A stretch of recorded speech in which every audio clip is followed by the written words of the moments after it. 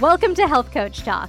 Our goal is to inspire and educate you with in-depth discussions on health coaching, functional medicine, and the latest wellness trends. Now, here's your host, Dr. Sandra Scheinbaum. Hello, everybody, and welcome to Health Coach Talk. Today, I have a special guest. His name is Kevin Ellis, aka the Bone Coach. He is a health coach. He's an integrative health coach. And he had a diagnosis of osteoporosis at a very young age, in his 30s. So he's here to talk about this condition, about osteopenia, and we will talk about why this is important for you to know if you are a health coach or thinking of becoming one. And perhaps you want to work with a health coach if you are suffering or afraid you are going to develop this condition, which seems to be epidemic. So welcome, Kevin. Thank you so much, Sandi, for having me. I'm looking forward to this conversation. So by telling us about your journey, how did you get to this place where you are now the Bone Coach? Yeah, so it has been quite the journey. So present day, we have about 250,000 people in our community. Most are women, 50 to 70 plus with osteopenia, osteoporosis. And we've got programs featured in Forbes and a lot of other places and thousands of people that have come through these programs. That is a very far place from where I started. My journey started with a lot of different health issues, like many people in the health space or who are inspired to help others. Mine started out of my own personal struggle. So I would actually take my health journey back before I was even born. When my mother was 5 months pregnant with me, my father was told he had cancer. And 2 months after I was born, he passed away. He was 35 years old at that time. And he was a Marine. He served 22 months in Vietnam. He got cancer from Agent Orange, of all things. And that is what took him from us. So as I was growing up, I wanted to be a Marine and I wanted to make him proud and follow in his footsteps. So I went into the Marine Corps. I spent about 5 years there. And I was in the infantry, did a couple deployments. And when I came back, I had all these health issues. So I had high stress, poor sleep, chronic digestive issues. There were days I could barely even get out of bed. My energy was just non-existent. I was diagnosed with celiac disease. So I was malabsorbing nutrients for many years. And then I was subsequently diagnosed with osteoporosis. And the only reason I was diagnosed with osteoporosis is because all the doctors that I had been working with, none of them suggested a bone density scan with someone with celiac disease. But I had a physician's assistant who said, "Hey, has anybody done this test, a bone density test?" And I was like, "Oh, tough Marine. No, my bones are fine." And they did the test. And it turns out I had osteoporosis. They sent me a letter in the mail. Nobody called me. They just said, "Hey, you have osteoporosis. Go on a gluten-free diet." That was the extent of my treatment plan. And I realized first I was scared. When I read this and then I went and I Googled it, I was scared as what is this condition? What does this mean for my future? And I just read about fractures and medication. And I was like, oh my gosh, I have to do something. I wanted to be the father mine didn't get the chance to be for me, for my own kids. So I had a really strong impetus to do the research, to build out a plan, to focus on healing and improving myself. And when I was on that journey, I realized there are a lot of other people that I could be helping. And it's usually not the younger male, 30 years old, right? It's the woman, 50 to 70 plus. So I became a health coach.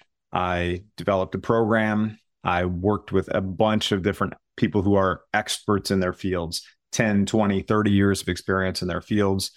Many of them have gone through the Institute for Functional Medicine as well. And I just said, "Hey, this is what I'm doing.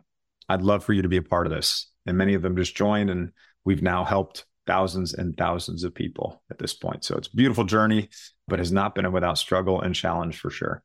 Well, that's remarkable. And it is a story of courage, of perseverance, of really becoming the person who is going to be the architect of your own health. So this is reaching epidemic proportions. I literally do not know one person in my age group who I'm friends with, my colleagues. I'm turning 74, and everyone I know has a diagnosis of osteoporosis. I'm not kidding. Every one of my friends.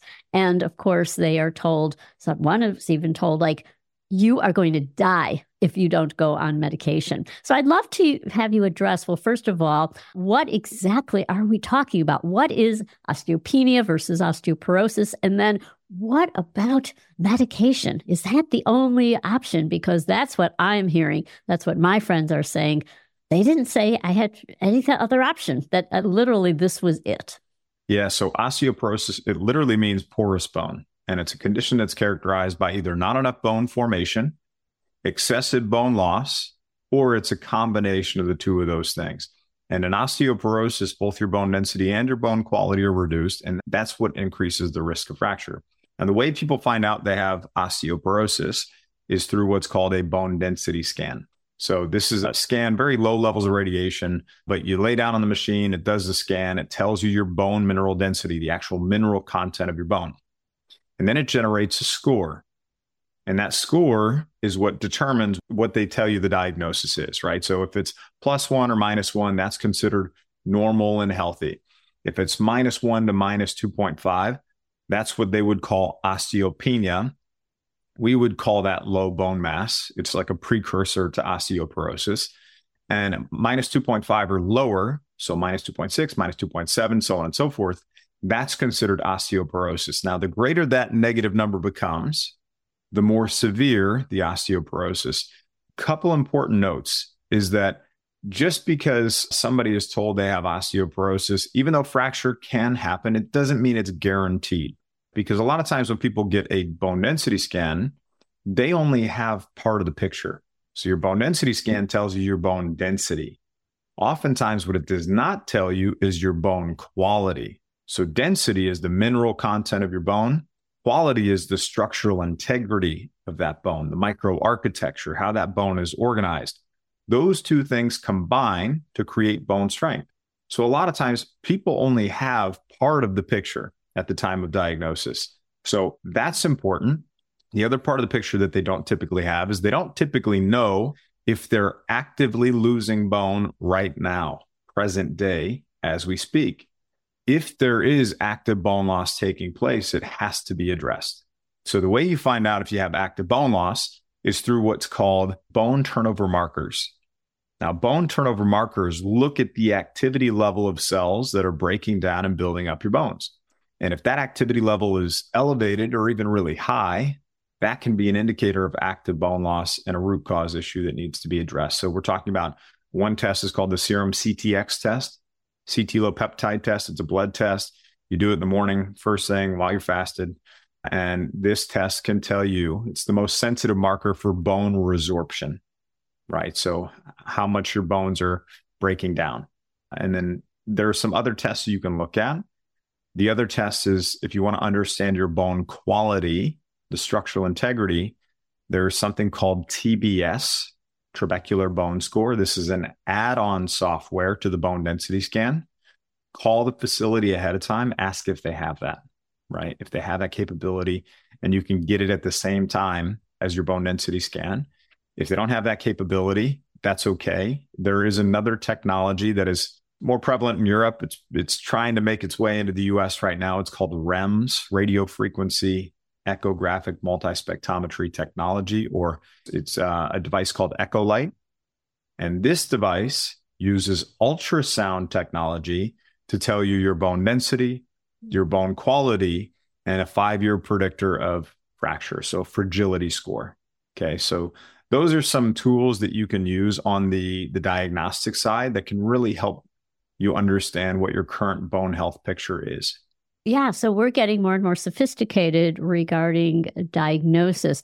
I was diagnosed with osteopenia years ago, and I went to a nutrition professional, and she said, of course, look at your size. You have wrists that are like a child's. Of course, this is going to, and what she had said was that the norms were based on somebody who was average height, and this was at the time. And she said, well, look, it's about the muscle, that the tendons, the ligaments, what hugs the bone. And so I have been focusing on building that up, building muscle, looking on balance exercise, doing some pounding, jumping. I have a trampoline and do jumps in ballet and all those kinds of things. So could you address this medication?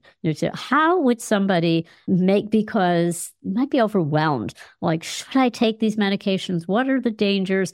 Are they really important? And then what else could I do? Are there alternatives out there? Yeah, I'm happy to address that. So medications, first thing I will say is I am pro do everything you possibly can naturally first before ever considering medication as an option. But I can't be anti-medication. I have seen situations where it is necessary and even life-saving for some people. But I'm pro do everything you possibly can naturally first, because there's so much more that people can do than what they're typically told at that point of diagnosis. So you get your bone density scan, you're in a 15-minute conversation with your doctor, and they say, hey, you have osteopenia or osteoporosis. Take some calcium, take some vitamin D, go for a walk. Here's your bone drug. We'll see you in 2 years for your next bone density scan. That's the standard prescription for 90% of the people that get diagnosed. That is woefully inadequate. So especially when it comes to medications, I liken their use to that old economic adage, there's no such thing as a free lunch, right? There's risks and side effects and short and long-term implications of use with using these medications. There are two different categories, at least for this conversation, of medications that we'll talk about: anti-resorptives and anabolics. Anti-resorptives are designed to slow down the activity level of cells that break down bone. Can they do that? They absolutely can. But there are side effects that come with that too. The different types of medications under anti-resorptives would be bisphosphonates. So Fosamax, Reclast, Boniva, Actonel, those are your bisphosphonates. Or rank ligand inhibitors like Prolia. The bisphosphonates, safety and efficacy of these drugs is not really well known beyond 5 years. And as you and I are going about our daily lives, doing our daily activities, doing chores around the house, exercise, and doing all those great exercises, we're starting to get these tiny little micro cracks and micro fractures in our bones. That's normal. It happens for everyone all day long. And what happens is you have these cells within the bone that sense that damage, osteocytes, and they send out a signal. It says, hey, we have weakened bone. We need to become stronger. There are these other cells within the bone called osteoclasts that come in and scoop out that damaged bone. And then right behind it, we have osteoblasts that come fill in stronger, healthier new bone. That is a normal process that happens throughout our lives. When you're taking these medications for too long, especially years of use, you can actually slow down that process too much where you start to accumulate that old, worn, damaged, weakened bone. So even if your bone density shows higher on a scan, if you've been on these medications, your bone quality, that structural integrity may not actually be there. The bones may not actually be stronger. I think that's a really important note. And then the other medication that's prescribed quite often is Prolia. Mm-hmm. And with Prolia, with this medication, once you start taking it, if you try to come off of it, there's what's called a rebound effect, where it can actually increase your risk of vertebral fractures if you start it and then try to stop, especially if somebody is on multiple rounds. A round of this medication is every 6 months. If you take one round, you have to take a bisphosphonate medication just to not have the rebound effect, right? You have to transition. If you take 3 rounds of Prolia, you'd have to have Reclast, which is the strongest bisphosphonate, again, just to not have that rebound effect. And what I'm saying here is a lot of times in that short 15-minute conversation, you don't have the full picture and people aren't sharing with you. The doctors aren't typically sharing with you what I'm sharing right now. If you are committing to one medication, you may actually be committing to multiple medications or for many years. So keep that in mind. And then the last category, just to button up the medication piece, the anabolic medications. These are drugs that build bone, build better quality bone, and build it faster. This would be your Forteo, your Tymlos, your Avinity. Can they do that? Yeah, they absolutely can. These are typically prescribed to people that have poor quality bone, or maybe they've already had some fractures, and they can be helpful in those situations. But you also have to know Once you stop taking that medication, you can't just not take another medication. You have to follow it with an anti-resorptive. Otherwise, you will lose all of the bone that you just gained. So again, try to do everything you possibly can naturally first.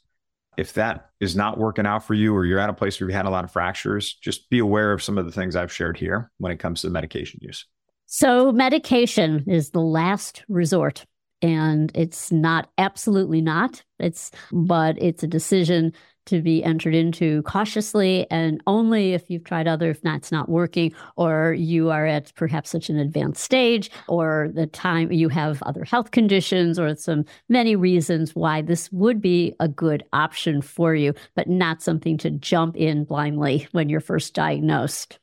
What would be some of the other approaches that are not involving medication? And I got to say that we know resistance. I've heard resistance training, and I go into gyms and I see the cardio room is filled with women. They're on the treadmill, the elliptical. They're not running, they're not pounding, they're walking, but there's no one in the weight room. It's the rare person in the weight room. And if they are lifting the 3-pound, the 5-pound, they're in a Pilates class with the pink weights, and they think that they are doing resistance training, or if they have been diagnosed, and I've seen this a lot, with osteopenia or osteoporosis, they're afraid to lift a weight because they might get injured. And that might be true for many people. That could be legitimate, but it keeps them out of the weight room. So I wonder if you could comment on, again, what should we be doing for this?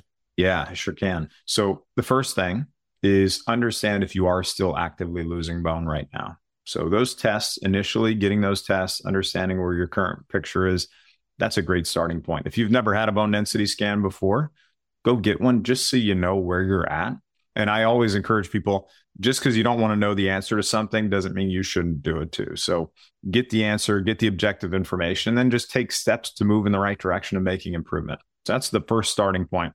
And once you actually get tests and you know where you're at, and if you're still actively losing bone or not, if you are, then start addressing those underlying causes or issues of bone loss, whether that's current medication use, whether that's chronic digestive issues, whether that's hormone imbalances, right? Or maybe you need bioidentical hormone replacement therapy. Maybe it's something to do with your diet and nutrition, or maybe you're just not exercising and you have high stress, poor sleep, those kinds of things. So one of the biggest levers that you can pull from a natural perspective is what you just talked about, which is exercise. Exercise is so important. You can eat healthy, you can fix your digestive issues, you can get all the nutrients, take all the supplements you want. If you do not provide the stimulus that your bones need to become stronger, they will not become stronger. So we need two different types of stimuli for our bones. You need muscle pulling on bone, and you need impact. So when you have muscle pulling on bone, you have this mechanical signal that sends a chemical signal to tell the bones to become stronger. Then from an impact perspective, so most people are just told, hey, go do some walking. Walking is going to be just fine. I can tell you right now, walking is not enough. Okay? It's not enough to support stronger bones. Should you be walking? Absolutely. It's great for your health. It should be in your plan. We would consider that weight-bearing exercise. So you want to do that. You also want to make sure you're doing weight-bearing exercise and resistance training. So weight-bearing exercise would be anything you're doing where your body and your bones have to work against gravity to keep you upright. There are things that you're doing on your feet, and they're placing a good, healthy stress on the bones.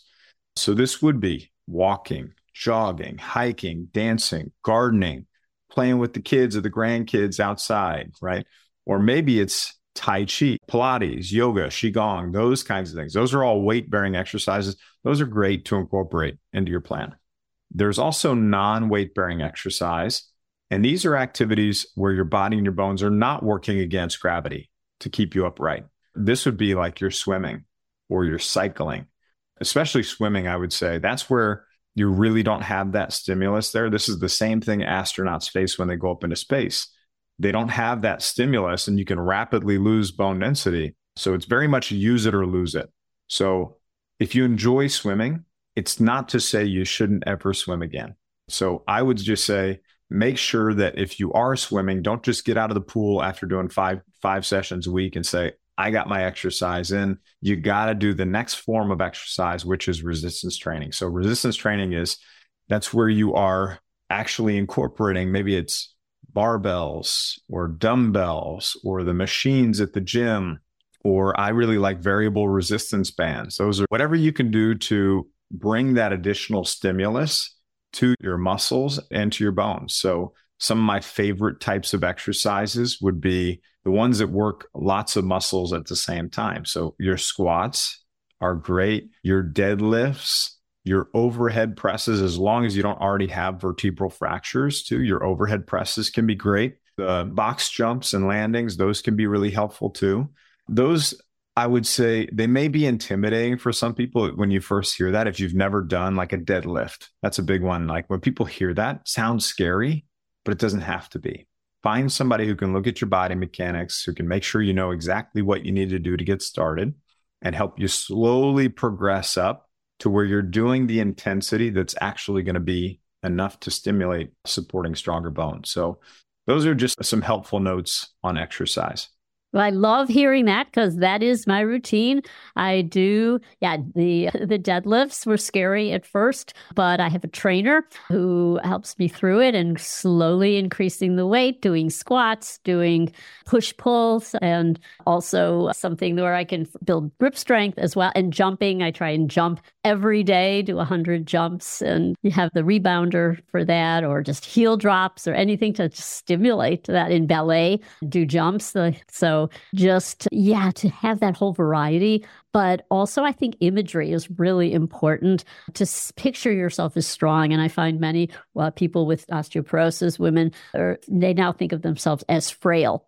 And they've been told they're frail. So that mindset then feeds into not feeling strong, not imagining that they can do something, not wanting to lift. If they're in the grocery store and they're checking out, oh, can I carry those to the car for you? Oh, yes. And I always say, nope, I don't take the cart out to the car. I carry them myself. So there's many things you can do throughout the day and then feeling like, oh, I'm strong. I can do this. I can lift this. Yeah, mindset is such an important part of this because you're right. When you're told you have osteoporosis, I remember when I was told I had osteoporosis, when I was walking out of the doctor's office too, because I went for a second opinion to get it confirmed and they confirmed it. And it was just like everything was a blur and the sidewalks and the curbs were hazards in my mind. I actually carefully sat down in the driver's seat for the first time in my life. So I was intentionally thinking about trying not to fracture the vertebrae in my spine. Yeah. Like that is the effect that it had on my mind, my psyche. And it was really for somebody like me, who was tough Marine, like my identity was wrapped up in my activity, my physical nature, to be told I'm now fragile. It was like the antithesis of who I saw myself as. And it took some work to even work through that, which is there's a big mindset component to this too. And you have to focus on those things to successfully move forward. And I think it's really important. So important.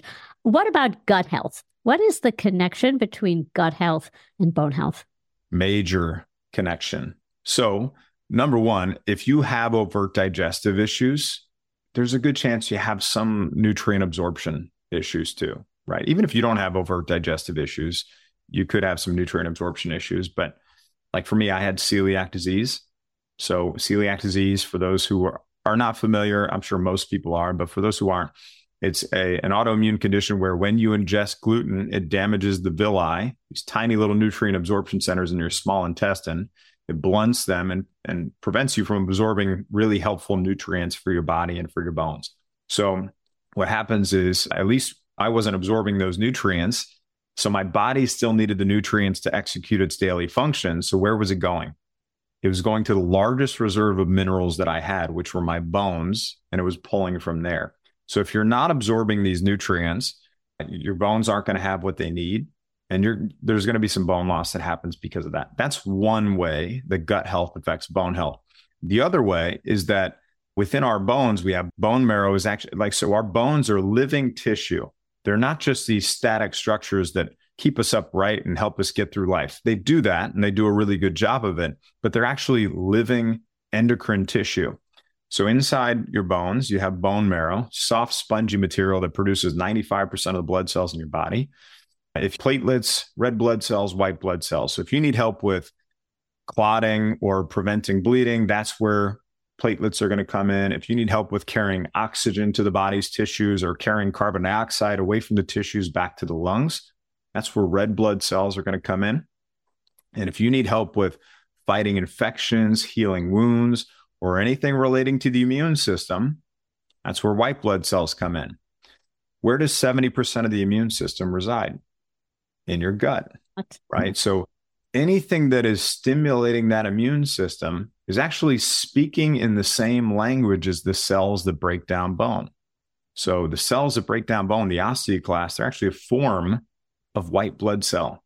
So that if you're stimulating those digestive issues, you're stimulating the immune system, it's speaking in the language of the osteoclast, and you're going to have more bone loss that happens because of that. So that's another lesser known connection, but it's a very important one too. So you have to resolve those digestive issues.